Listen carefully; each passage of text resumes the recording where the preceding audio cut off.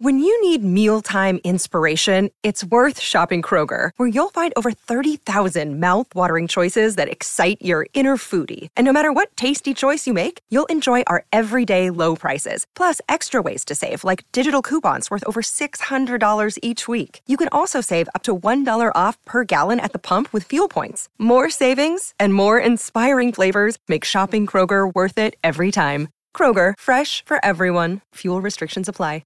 Welcome to From Beneath the Hollywood Sign. If you love old movies, Hollywood history, or the golden age of filmmaking, you've come to the right place. This is the podcast that talks about amazing stories of Tinseltown from another era and fascinating conversations with writer-producer Steve Cubine and actress-writer Nan McNamara. So, Steve, did Ava Gardner and Howard Hughes have a good relationship? Well, they did until he dislocated her jaw. What? Well, don't worry. She hit him back with an ashtray. From Beneath the Hollywood Sign is the gin joint for you.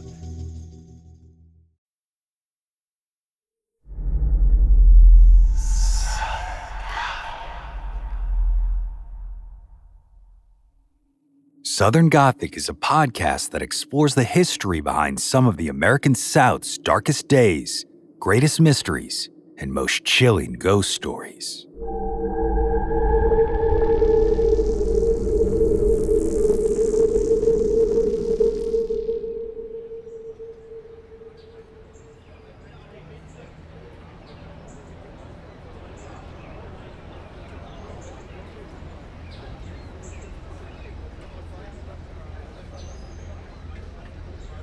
Take a stroll through the streets of Charleston or Savannah, and you just might notice an intriguing feature of the architecture there: the widespread use of a distinctive color known as haint blue. This sky blue shade that is traditionally used to paint porch ceilings is believed to ward off evil spirits, or as folks from around there call them, haints. Local lore claims that it works for one of two reasons. First, the haints will simply confuse the color for the sky above, and as a result, just pass right on through the porch ceiling. Whereas others say that it's effective because haints are scared of water, so the sight of this particular shade of blue convinces them to stay far away. This now incredibly popular tradition of using haint blue is believed to have originated with the Gullah people, descendants of West African enslaved men and women brought to the Low Country in the transatlantic slave trade as early as the 17th century. There, on the eastern coastline of North America, they were forced to cultivate rice and indigo. But even amidst the hardship that these people endured, they refused to abandon the religion, languages, and traditions that they brought with them from their own individual African communities. And over time, the variety of these practices evolved into a rich culture. A culture that not only had a language, spirituality, and rituals of its own, but also folklore.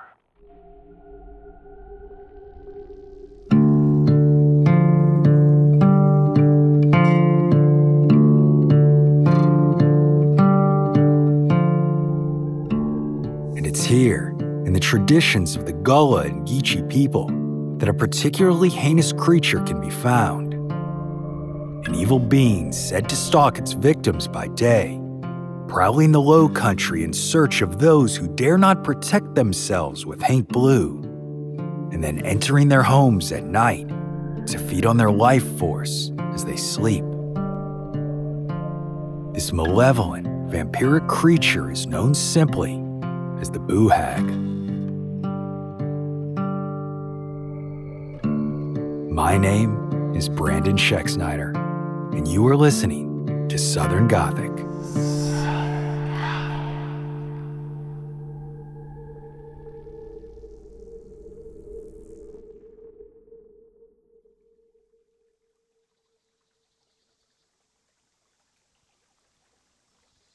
For centuries, folks in the Low Country stretching from the Carolinas down into Georgia have told stories about a vicious creature known as the Boo Hag.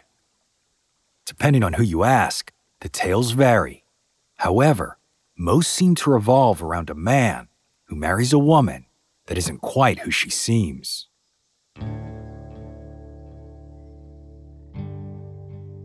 For some reason or another, this gentleman has made it to adulthood either without much interest in matrimony, or he just never seemed to find the right girl to settle down with.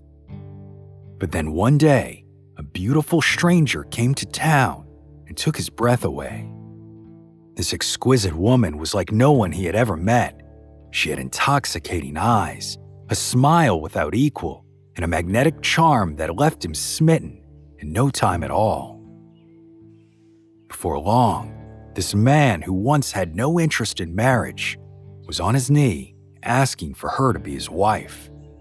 And of course, she agreed. Although she had one request, she didn't want to go to a preacher. Rather, she wanted him to take her into the city and be married by a judge, a request that he had no reason to turn down. So they did just that, and soon enough, the couple began their life together.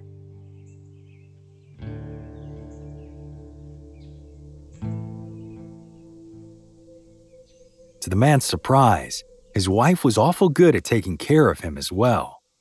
Each night she cooked him a large dinner with all the fixins you can imagine, and after cleaning up, he'd retire to his rocking chair while his bride sang him to sleep as she sewed in the chair next to him, eventually waking him to put him to bed.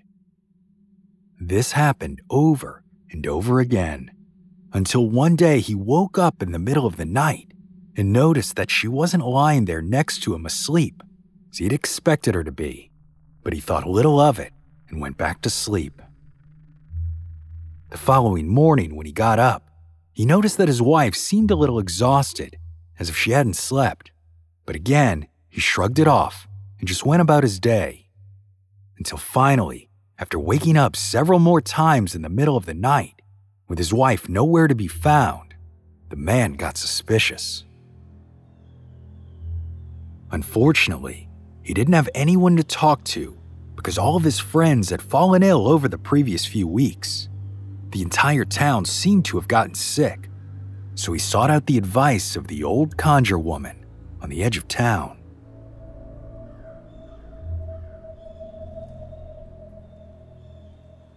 In Gullah culture, a conjure woman or a root doctor is a traditional healer who practices folk magic and herbalism to cure illness, provide spiritual guidance, and protect against evil spirits. They're believed to possess supernatural powers that enable them to communicate with ancestors and spirits and use their knowledge of herbs, charms, and spells to influence the natural world. Deeply rooted in the African American folk tradition, conjure men and women are respected and valued members of the community. So if anyone was able to help this man, it was her.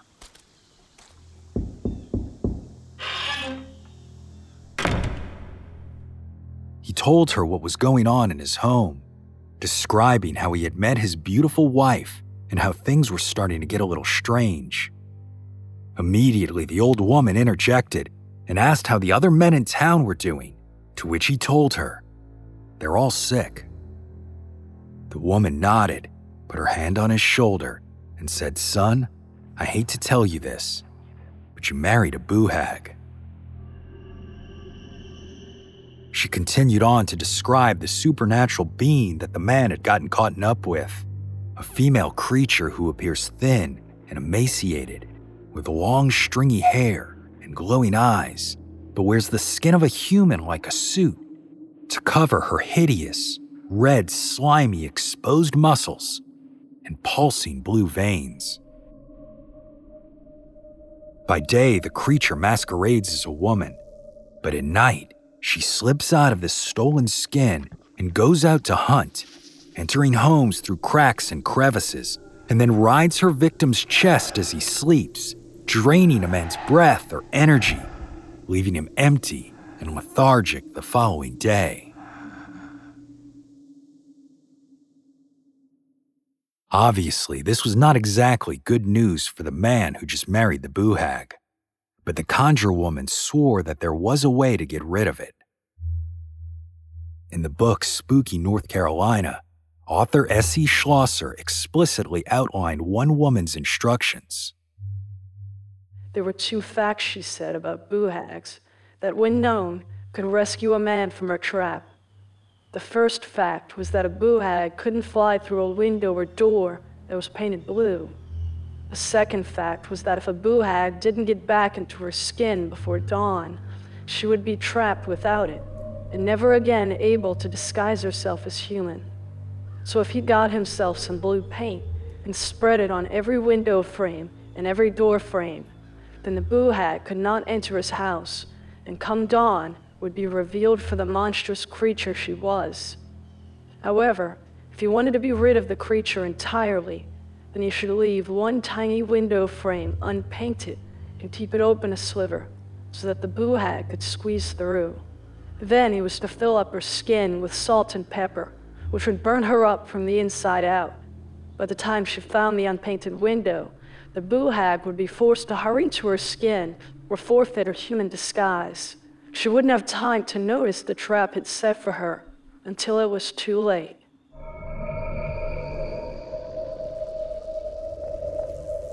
That night, he did just that. After dinner, the man sat in his rocking chair as he always did.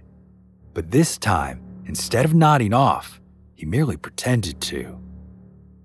So when his wife reached over to him and quietly whispered in his ear, asking if he was awake, he ignored her and continued to act as if he would any other night, although secretly he was wide awake and filled with anxiety over what might happen next. Believing that she was now free to act as she normally would, the woman stood up from her chair and began to go about her business. Carolina storyteller Donna Washington described what one of these unfortunate men saw when he dared peek at the boo-hag while she prepared for that evening's hunt. She had taken the spinning wheel out of the corner and stool, and she was sitting on the stool, and she reached her finger up to the light, and then she reached underneath her fingernail, and she started picking and picking until she got out a strand of her skin, and she stuck it into the spinning wheel and started spinning the wheel, and her skin started unraveling off of her fingers, up her arms, down across her elbow, and as her skin came off, she was singing, "Spin, spin, spin, oh skin.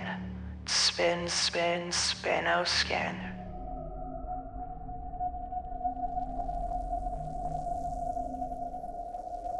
You can only imagine how disturbing this was for that man to watch, as the woman he had fallen in love with transformed into a horrific monster. But he continued to watch anyway, biding his time as the boo-hag rolled up its skin, hid it in the attic, and then made its way out of the window into the dark of night.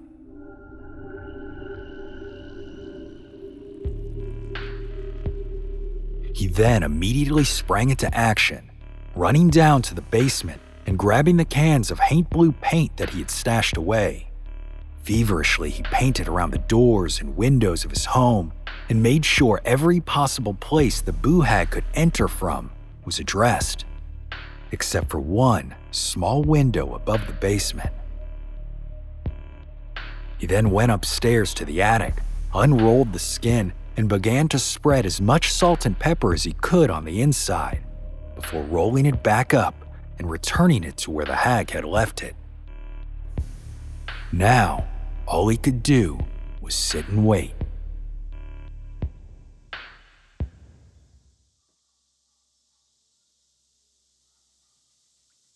Finally, as dawn grew near, he heard an awful crash in the nearby window. The boo-hag had returned and was attempting to get in, but could not cross the blue paint, just as the conjure woman had advised. So the hag went from window to window to window, searching for an entrance, away inside before the sun came up, until eventually it found the sole entrance into the basement. The man then watched as the boo-hag came dashing up the stairs, hastily trying to get to its skin. And when it finally did, he knew, because he could hear its screams echoing through the house. The conjure woman was right. The salt and pepper caused the skin to burn and smoke, leaving the hag in so much pain it crashed out of the window, tearing at the skin, trying to pull it off its body as it flew toward the swamp. But without its skin, the boo hag could not survive in the sun. And just as one would expect of a vampire, it burst into flames with one final scream.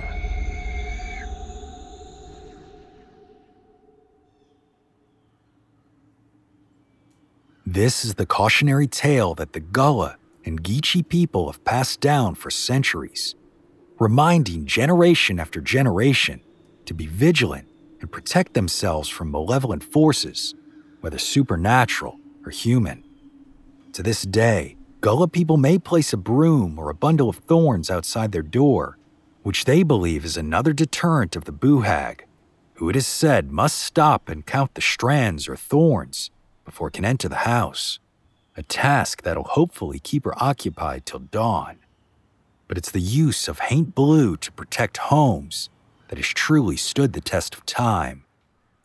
Yet this color, which the Gullah people believe had the power to protect them, was also the source of their collective suffering, as it was indigo that was required to produce this hue, one of the main crops that they had been forcibly taken from their homes in West Africa to grow and harvest in America. We'll dig deeper into the history of the Gullah Geechee culture, how the lore of the boo hag sprung from it, and more after the break.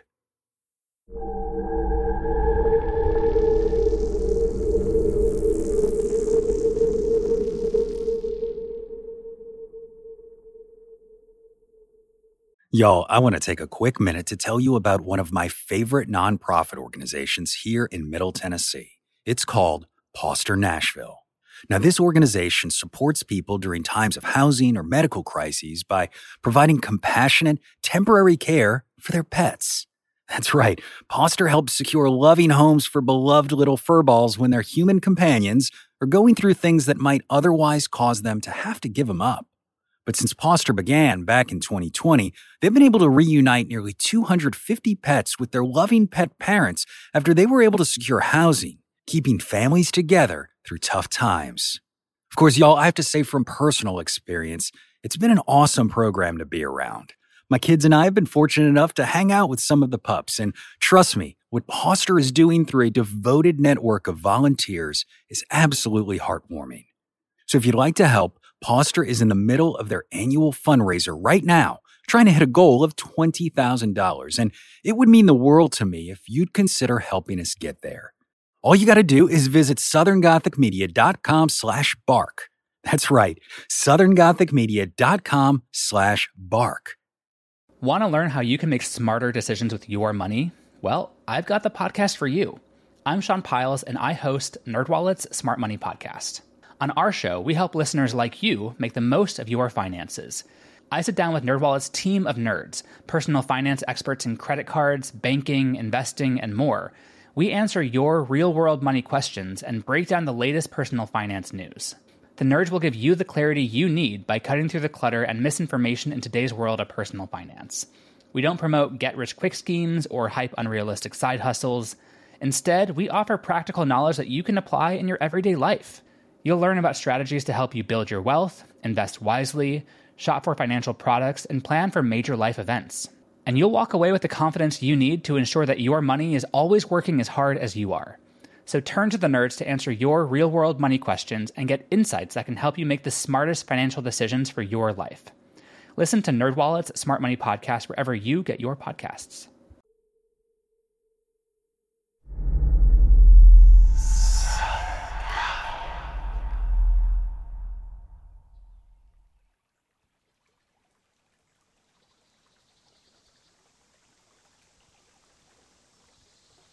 During the late 17th century, American colonists discovered that the moist, semi-tropical climate of Georgia and South Carolina was ideal for growing rice.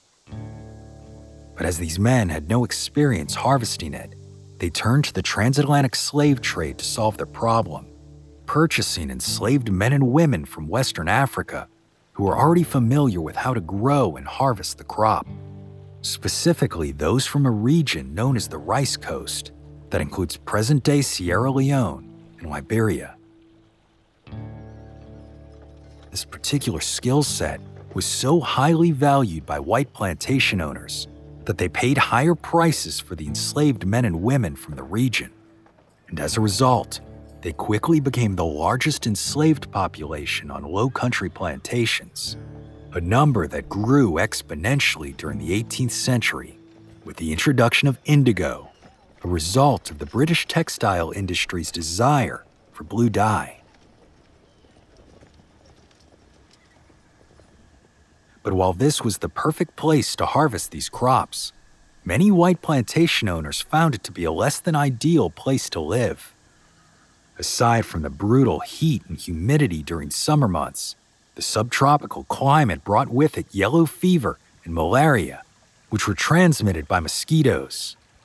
So fearing an outbreak of illness in their family, most of these men would leave in the spring to find safety in city life during the summer. Meanwhile, the enslaved population continued to work, left under the charge of overseers or rice drivers. The resulting isolation, combined with the addition of new enslaved people to the area over time, was critical in helping shape a culture that preserved much of these men's traditional African linguistic and cultural heritage without influence from men of European ancestry. This language soon became known as Gullah English or Sea Island Creole, an amalgamation of Central and West African languages with English. Of course, the language wasn't the only product of these circumstances. The spirituality that evolved within the Gullah community was also truly unique, a blend of West African religions with both Islamic faith traditions and Christian rituals. Among these beliefs was that a person has both a spirit and a soul, and when a person passes, it's said that their soul leaves their body, and if it's a good soul, it'll ascend to heaven, while the spirit stays and watches over their family, guiding and protecting them. But a bad spirit becomes a buhag. As we've described, this supernatural being is skinless, slimy, and red in color, much like raw meat, with exposed tendons and muscles, as well as matted clumps of hair permeating from its body and horrifying glowing eyes. But most who encounter the creature never actually see it in its natural state, as it'll use the skin of one of its victims to camouflage itself from the world.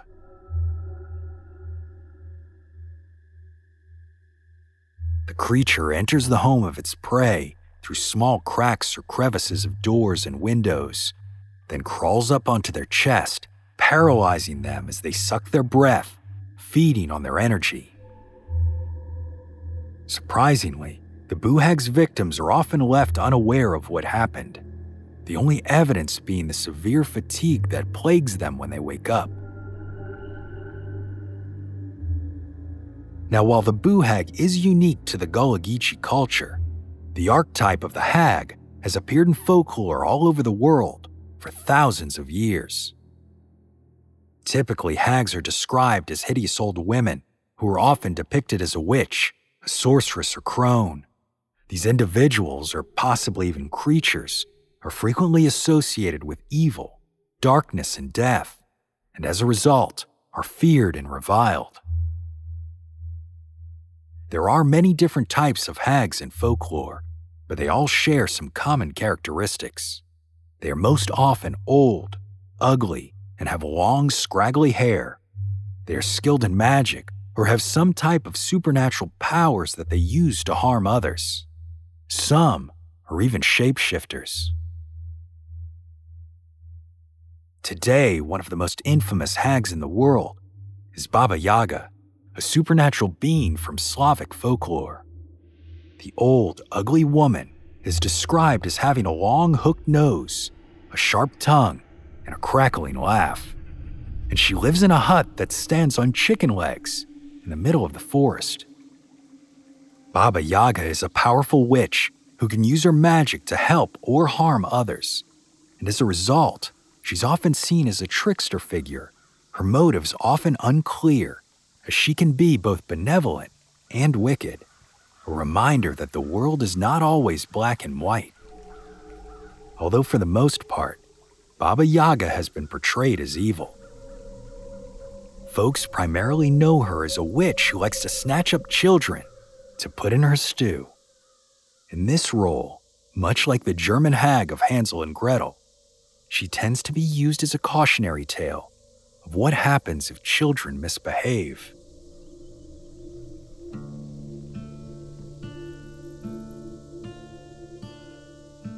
Hags of this nature can be found in cultures all over the world, but the ones found in African traditions have a particularly menacing attribute. They are vampiric in nature, entering homes at night to feed on the sleeping. This is the folklore that the Boo Hag has evolved from, a nightmarish creature now commonly associated with the medical phenomenon of sleep paralysis.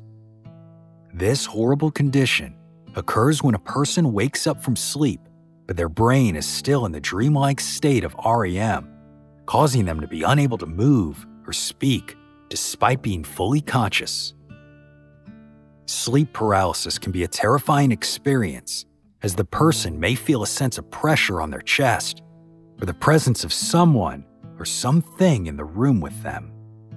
Today, we understand that sleep paralysis can be caused by a variety of factors, including sleep deprivation, irregular sleep patterns, trauma, anxiety, and sleep disorders. But in the past, this terrifying experience wasn't yet explainable through medicine, so the archetype of the night hag was born, a tradition that has clearly found its way to the Sea Islands with the Gullah and Geechee people.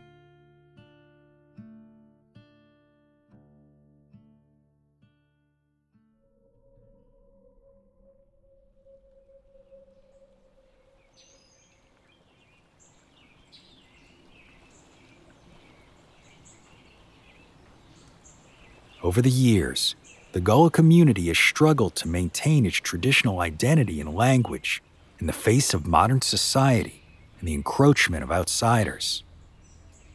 Since the 1960s, the Sea Islands saw increased resort developments, which grew property values by leaps and bounds and threatened to push out the local Gullah population from lands that they had owned for over a century.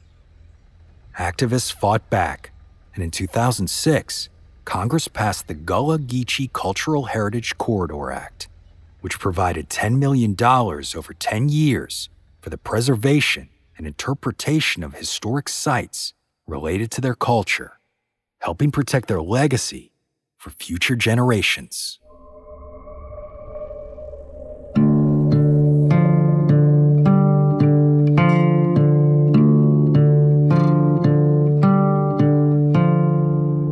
If you ever make it out to the Low Country, be sure to stay in a place marked with Haint Blue, because to this very day, folks out there might still warn you, "Don't let the hag ride you," an expression meant to wish you a good night's sleep, a rest free from the torment of the infamous Boo Hag.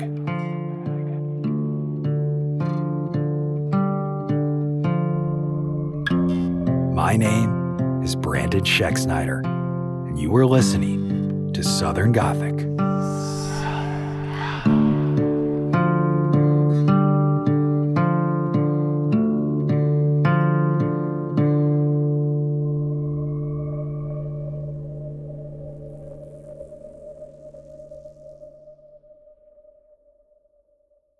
Southern Gothic is an independent podcast produced by siblings Brianne and Brandon Schexnayder.